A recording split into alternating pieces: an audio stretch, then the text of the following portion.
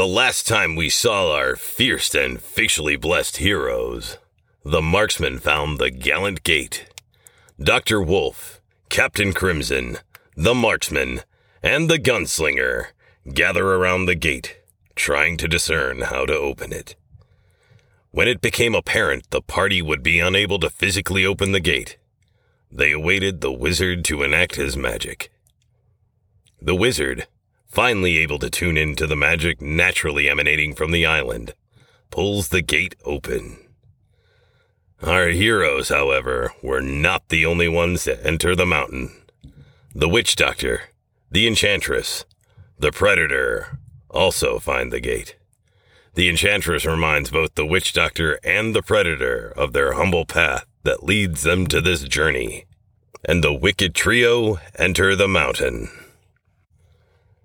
The wizard walks side by side with the wolf through the dank and narrow tunnel. The wizard with his staff raised, illuminating the dark hallway. For being ancient and damp, the tunnels retain both structural integrity and intricate stonework carvings. The wolf trots along with his nose in the air and his ears raised, trying to detect any kind of danger that might lie ahead. The walls are lined with fine tapestries, detailing the dwarves' discovery of the magical material that made up this island.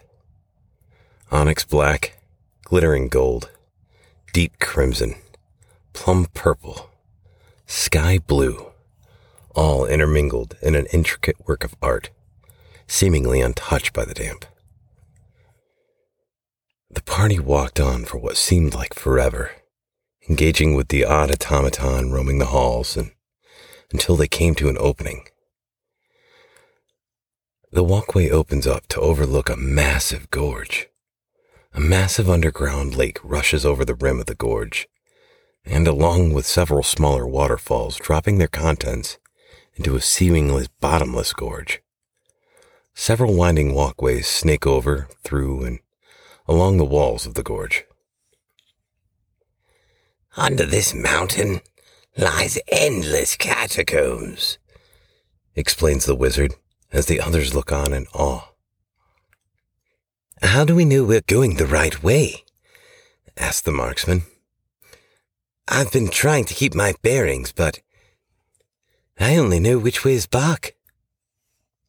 It would be impossible for you to know, unless, like me, you were tapped into the magical energy of this time changer. At least, I think that's what it is. I feel a concentration of this island's energy pulsating before me, says the wizard.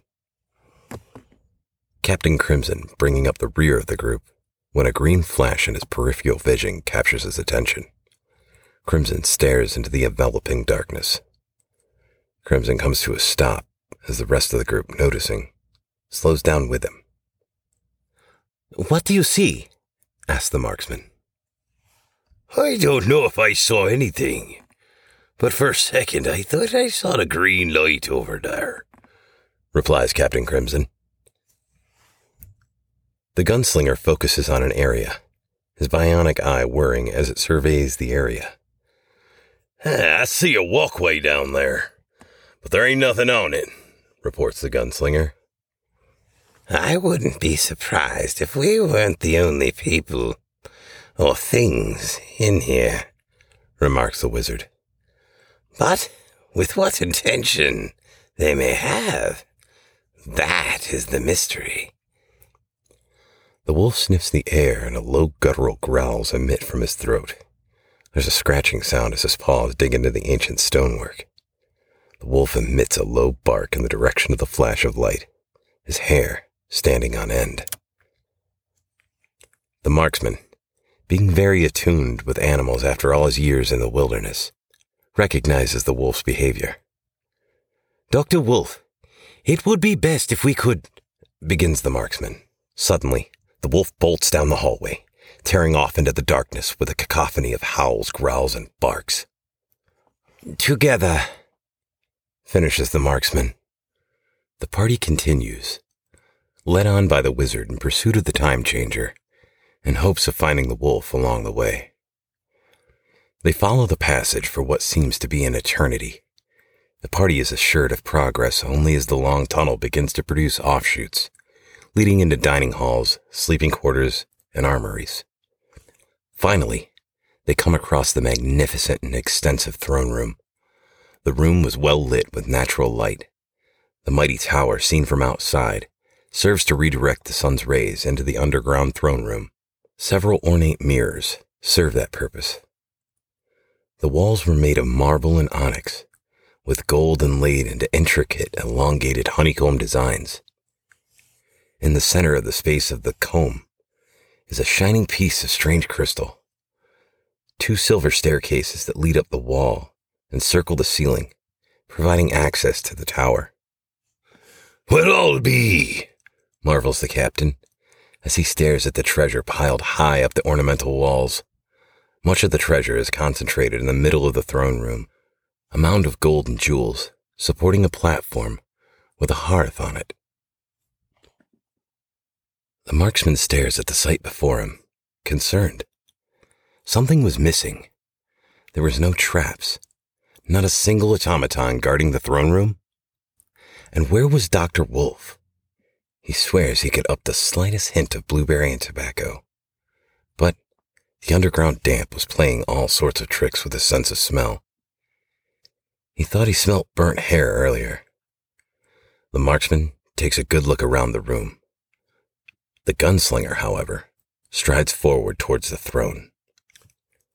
The throne sits overlooking the entire majestic room. The throne itself was made out of a multifaceted crystal with ornate gold and silver overlays. The headrest of the throne is made out of countless precious stones, with a large piece of a strange crystal at the center stone.